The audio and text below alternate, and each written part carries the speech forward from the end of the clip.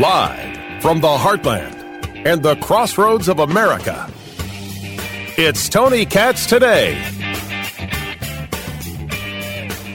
President Trump will be arraigned today. The 4 counts from the special counsel, Jack Smith, the 4 counts that are a magnificent stretch. Oh, there are people who saying, Trump really is guilty. This was a crime. Trump needs to be held to account. That happens politically, not criminally. Even friends of mine, people I know, like, and trust, people I believe have minds. I just think they're flat out wrong. Flat out wrong. As wrong as Joy Behar. You know what about making a deal? What about, Sonny, if he makes a deal with Smith? Without jail time? And without jail. He says, look, I'm going away. I'm moving to Saudi Arabia. Wouldn't that be good? Just go away. I don't even care if he goes to jail. I don't have it in my heart to punish the guy. I just want him to go away and stop. We feel the same way about you, Joy. We feel the same way about you. Tony Katz today. 833-GOT-TONY, 833-468-8669. But forget all that. We should be clear that Trump being indicted on this on January 6th without a mention of incitement is madness. This is clearly retribution. I've described it as the left wanting a do-over of impeachment that they couldn't get done regarding January 6th. And I want to make sure I'm also clear, following up on the conversation from yesterday. I don't think there's any part of this indictment that should have ever come or that holds. I think they're going to throw Trump in jail for this. That's where they're at. Two-tier justice? Absolutely. Corrupt, criminalized, vicious, retribution, DOJ? Absolutely true. Merrick Garland, an awful person. Jack Smith, an awful person who has been shown by the Supreme Court to be a failure? Absolutely true. I don't care. And I think they're going to throw Trump in jail over it. Do I think he's guilty of a crime? No. No. I don't think he's guilty of a crime. Is he guilty of maybe many things in the public eye, the court of public opinion, my own personal theories and philosophies? You better believe it. And there are people get upset with me about that, and honestly, I sleep fine. But we'll get into that. We need to start with the actual biggest story in America. And I know it's the biggest story because the left won't talk about it, and that is the Devon Archer transcript, which is out. House Oversight Committee put out the Devon Archer transcript, and that tells a fascinating story. It certainly tells the story that Dan Goldman is a fraud. The representative from New York trying to make you believe that Joe Biden got on the phone with Hunter to discuss niceties with whoever was on the phone. No. This, kids, was a mafia deal from the word go.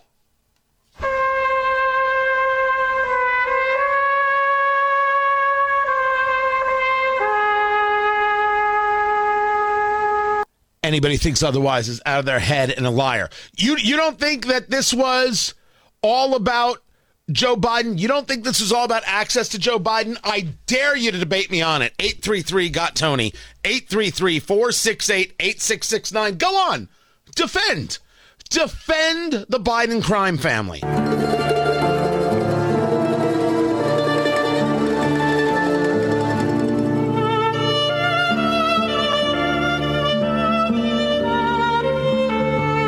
The weirdest thing about this family, everybody's Fredo.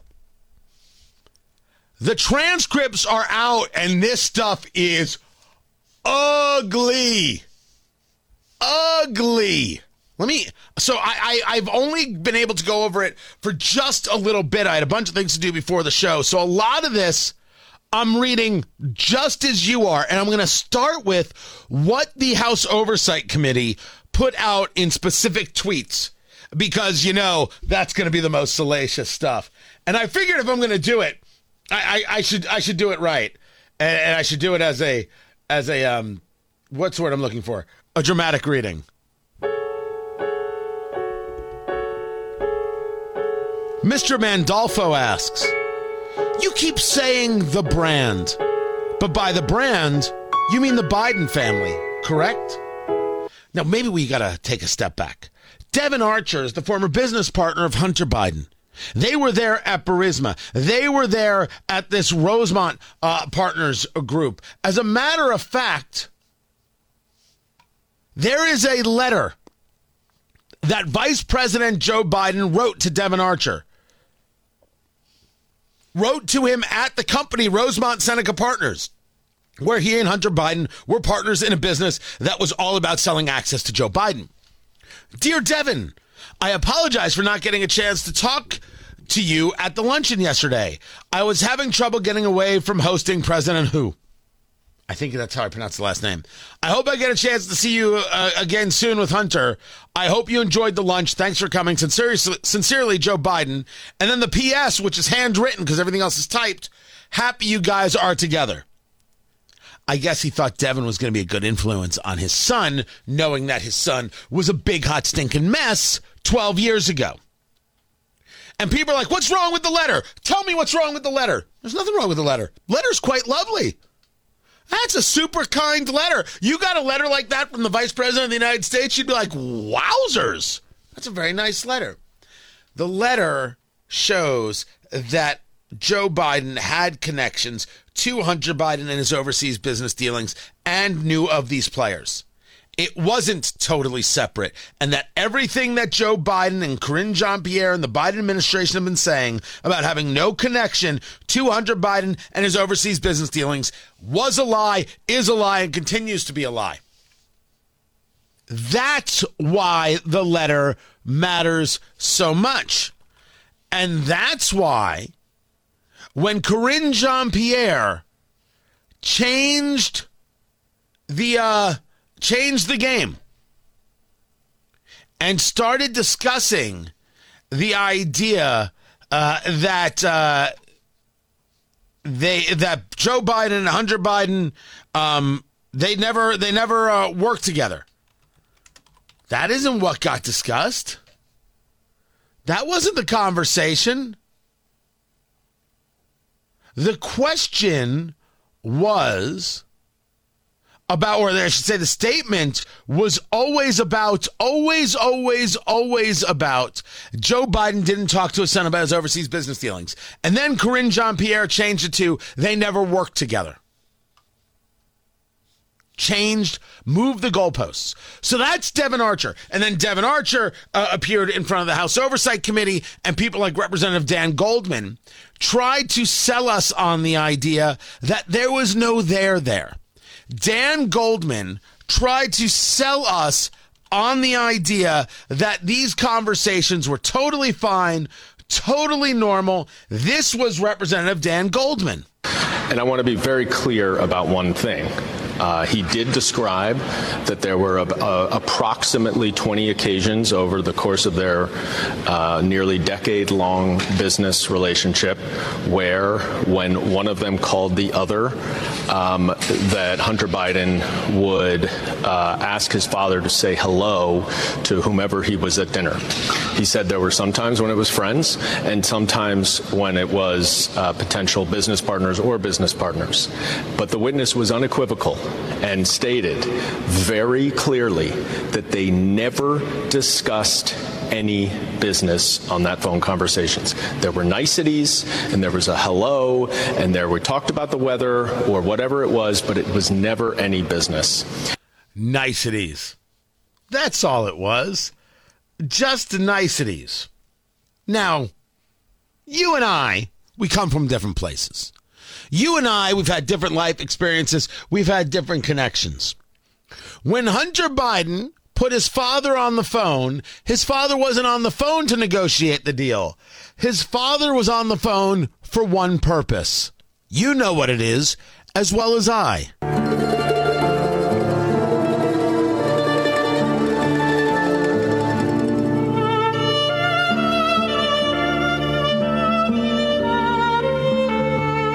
Joe was on the phone to make sure everybody knew that the deal was legit and they had to deal with Hunter in order to get to him. Sometimes all you need is a wink and a nod. Nothing more and nothing less. But is Dan Goldman, Representative Dan Goldman, is he telling the truth here? Does he have it together? Well, we have got the transcript, so let us do what we do. And Mr. Mandolfo asking the question, you keep saying the brand, but by the brand, do you mean the Biden family, correct? Mr. Archer, correct. Mr. Mandolfo, and that brand is what, in your opinion? Was the majority of what the value that was delivered from Hunter Biden to Burisma? Mr. Archer, I didn't say majority, but I wouldn't speculate on percentages. But I do think that was an element of it. Mr. Biggs, when you say Biden family, sorry to cut in here, I just want to get a clarification. You aren't talking about Dr. Jill or anybody else. You're talking about Joe Biden. Is that fair to say? Mr. Archer, yeah, that's fair to say. Listen, I don't think about it as, Joe directly, but it's fair. That's fair to say. You don't think it's Joe directly? That's fair to say, he continued. Obviously, that brought the most value to the brand. Joe Biden was the brand, and Joe Biden brought the most value to the brand. Let's go back to questions here in this testimony. This is the testimony of Devin Archer. I'm just reading it now for the first time. Let's continue with a part two here.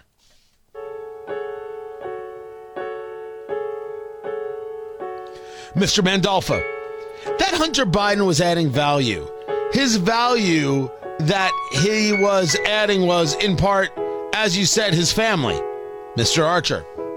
Uh-huh. Mr. Mandolfo. And so what is your basis for knowing that? Mr. Archer. My basis for knowing that? Well, I think there are particular, objectives that Burisma was trying to accomplish. And a lot of it's about opening doors, globally in D.C. And I think that, that was the, and then obviously having those doors open, sent the right signals, for Burisma to, carry on its business and be successful. First, all those that's a guy who sounds nervous. That's my take. Secondly, opening the doors with the Biden brand, adding value, that was imperative for Burisma to carry on its business and be successful. Well, how about in one of the places, and I'll get to it, where he says Burisma would not have been in business without Hunter Biden, which means without Joe Biden. He actually states it right here. My only thought, it is from Archer, my only thought is that I think Burisma would have gone out of business if it didn't have the brand attached to it. That's my, only honest opinion, but I have no basis for never heard any conversations. Mr. Goldman. But that's different than Joe Biden's action. Mr. Archer, right. Mr. Goldman, you're just talking about that Hunter was on board. Mr. Archer, right. And I think that's why, Mr. Goldman, and so, Mr. Archer, it was able to survive for as long as it did. So that was Dan Goldman interrupting him. But what Archer says is having Hunter on board is why Burisma lasted as long as it did. Mr. Goldman then continues right here. Let me make sure I've got it right here. Mr. Goldman, buy because of additional capital, or Mr. Archer, just because of the brand? Mr. Goldman, well, I don't understand. How does that have an impact? Mr. Archer, well, the capabilities to navigate DC, that they were able to, basically be in the news cycle. And I think that preserved them from from a longevity standpoint. That's like that's like how I think holistically. Again, this guy is a terrible public speaker. But holy cow, even under questioning from Dan Goldman, Devin Archer, the former business partner of Hunter Biden, who states quite clearly that the only reason Burisma is in business is because Hunter Biden was connected to Joe Biden, and that's what kept it afloat. That's what kept it afloat. Oh, I'm only getting started. How about the fact that Vice President Joe Biden attended dinners with Hunter Biden's business associates, people who wired money to Biden and his associated LLCs? Oh, I'm sorry. Did you want to talk about the nonsense indictment of Trump from a corrupt DOJ? Sure, I'll get to it. I'm going to talk about it. I promise you, I will get there. But the biggest scandal in America is the Biden crime family. Not going to stop talking about that either. I'm Tony Katz.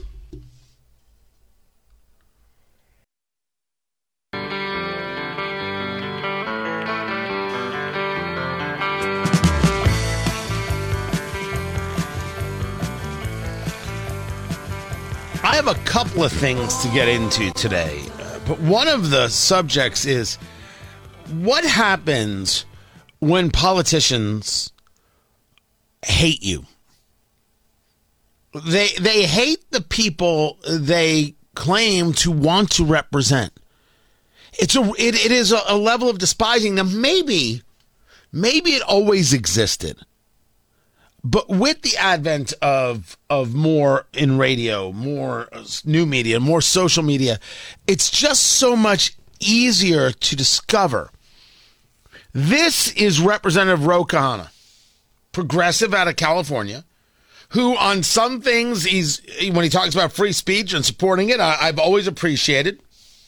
And then in other ways, he's just as progressive as we know him to be. This is from CNN. Real quick, CNN cameras exclusively caught up with President Biden on a bike ride this morning, asked him if he was going to be monitoring this arraignment today, and he, in passing, as he was passing by, he said no. But I'm curious how much you think you'd like to hear Joe Biden, when he's hitting the campaign trail, talking about this indictment against Donald Trump when he is campaigning and also still president, of course. I don't think he should be. I think he should be focused on how he's going to continue to lower the price of eggs and milk. That's what I heard back in my district, how he's going to lower the cost of child care, how he's going to continue to bring manufacturing back, and how he's going to try to heal this country. You know, one thing I think the president probably regrets is that he really wants to unify this country. He wants to bring people together. That's what his inaugural was about. That's who he is as a person. And I think he knows that if he starts commenting on these things, that aspiration becomes harder. That's when it becomes harder? If he comments about the indictment, not everything he has said and done over the past 2.5 years? You're still buying into the idea that he's a uniter? Congressman, that's how you lie to us? That's what I'm talking about hate. Because there's no way you say that with a straight face if you don't have disdain for your own constituents. I'm Tony Katz.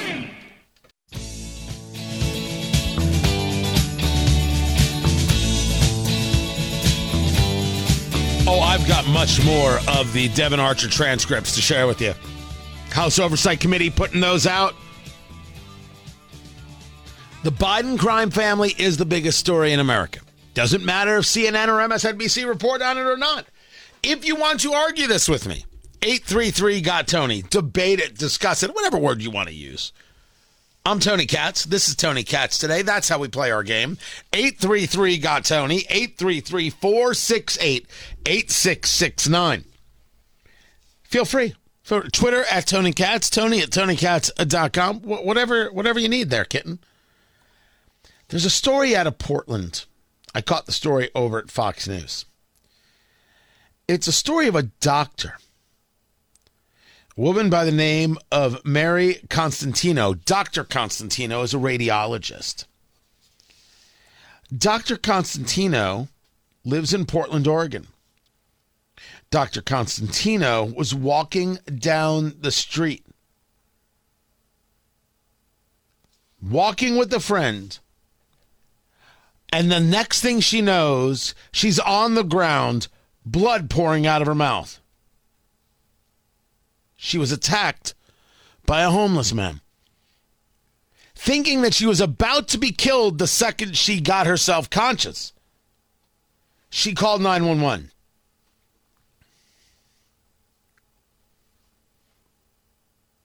So as she clears her head a little bit, she's like, okay, I'm not dying. I've been hit. I'm not going to die. And she realizes, though, this guy who attacked her by throwing an aluminum water bottle at her is still coming at her. Her friend, this guy, starts yelling at the homeless dude, and the homeless dude ran away. And she states, had it not been for this person being with me, it would have been, I think, been a lot worse. Now, we could stop the story there and discuss the difference between men and women.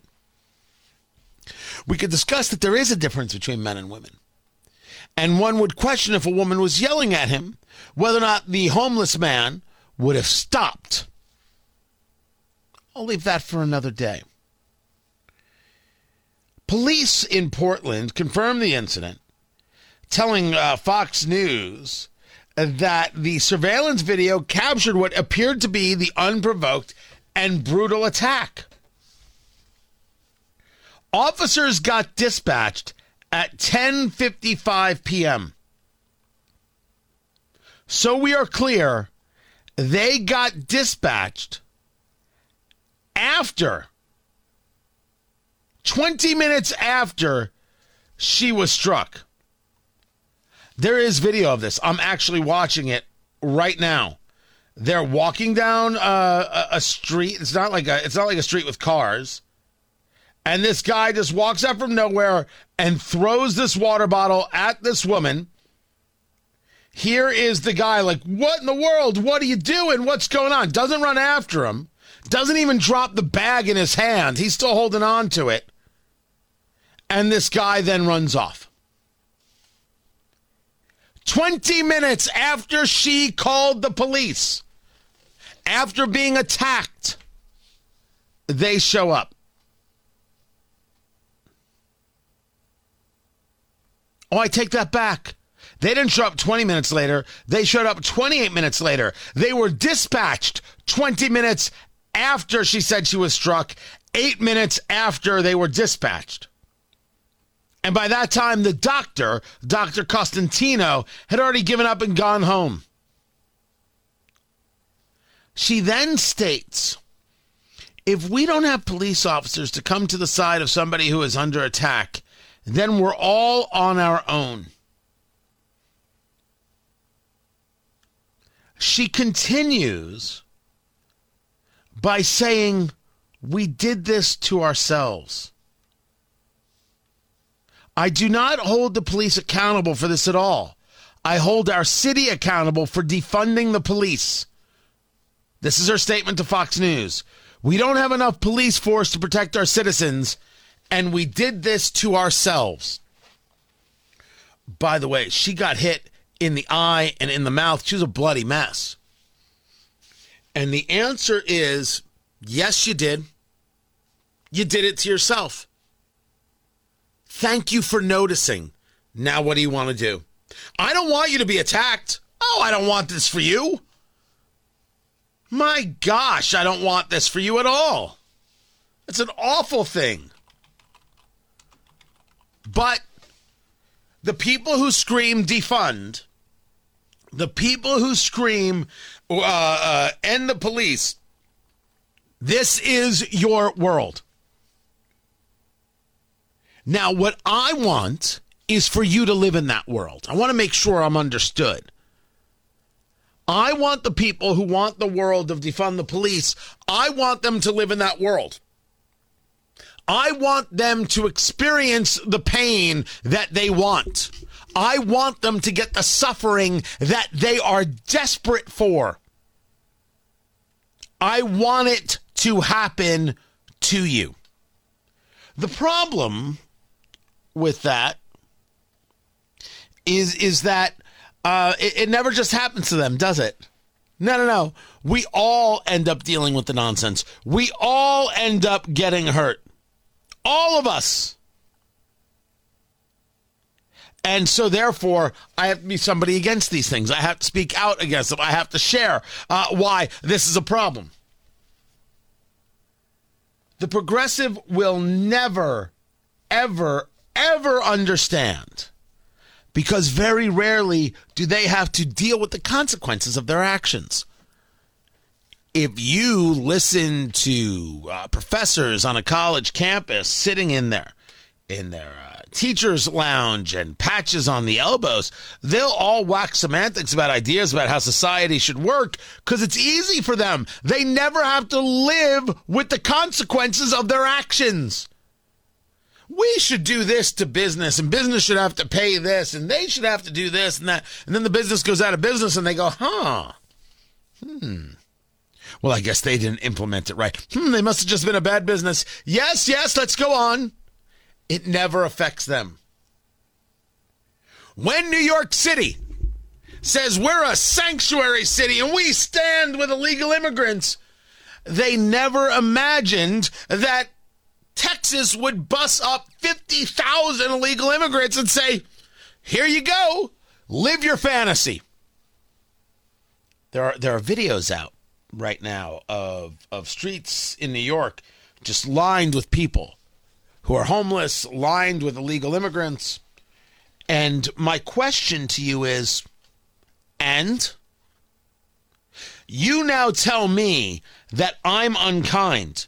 You now tell me that I'm indecent. You now tell me that I'm the problem. I'm just terrible. Why don't I care about people? And you know what I say? From Television City in Hollywood. This is the life you wanted. New Yorkers wanted to be a sanctuary city, and they vote for progressives, and they vote for progressive policies. They wanted this pain. I'm thrilled that they're dealing with it. And if they were even decent people, they would invite those people into their homes, and they would feed them. But no, Michael's too militant for that, and the rest of them don't actually give a damn about brown people at all. They don't care about people of color. They don't care if the children die on the streets. They never cared. They just wanted to look good to their other progressive friends.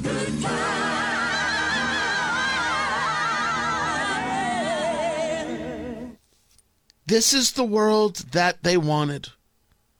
Why should I be upset that they are living it? Doesn't make any sense to me. That I should somehow be angry, that you should somehow be angry, that we should somehow be upset, that we have to somehow clutch our pearls. Can I share, by the way? There was this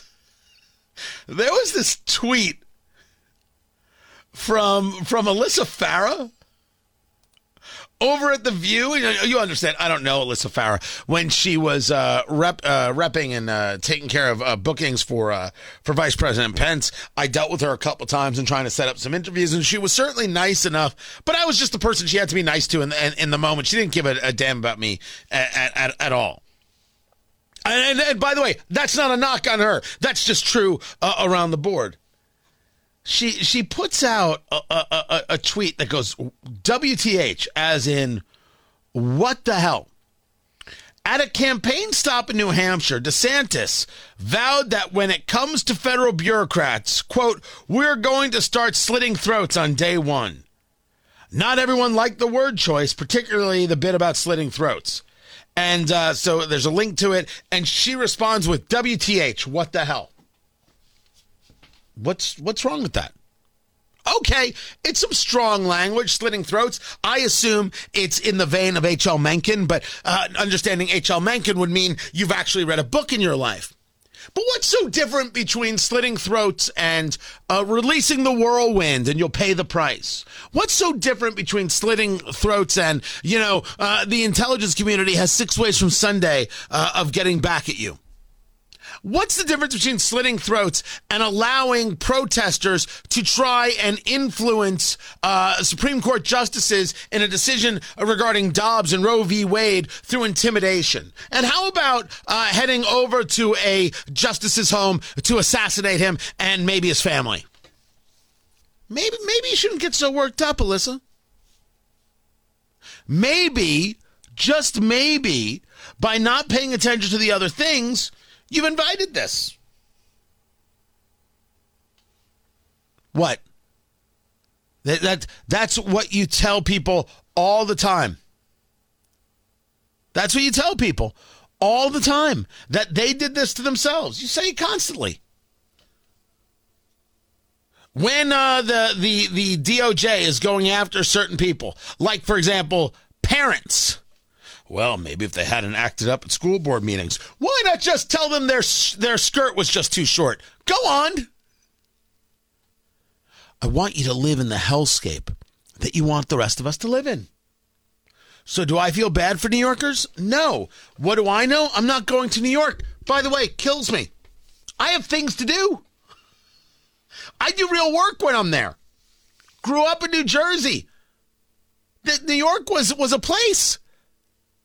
The only place I ever lived where going to the city never meant Philadelphia and never meant downtown. It meant going to Manhattan. That's all it meant. Look at what they're living with. But this is what they wanted. Why shouldn't they get what they wanted? This doctor in Portland, we did this to ourselves. Yes. Now the question is, will you learn from it? Now the question is, will you demand better? And I certainly hope that you do. Because I don't want doctors attacked. I don't want anybody attacked. I don't want these people on the street actually thinking that they're in charge. But if anybody's going to get attacked, and I don't want anybody to be attacked, it should be the people who were the most vocal in screaming defund the police. The first attacks should be on them. I don't want anybody to be attacked, but if they're going to happen, because clearly they're happening, let it not be the doctor who never really thought about it, shamefully. Let it be the people who advocated for it. Oh, that's too much? That's too much? Sure. I'm Tony Katz.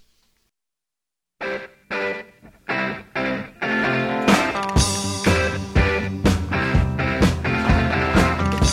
other day, I brought up a story out of Memphis where a man tried to engage an attack on an Orthodox Jewish school.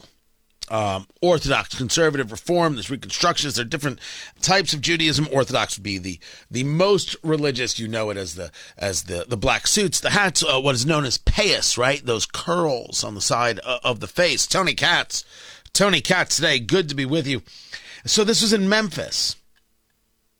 And as the story goes, the guy was a former student, which, all right, I guess not what you would be expecting, and tried to break into the school and had a gun and fired the weapon outside the school, tried to get in the building. And now there's a series of reports about what happened to the guy, and I think there's going to be more reporting that comes, of course. But the police got the call about a suspect armed with a handgun outside. It's called the Margolin Hebrew Academy.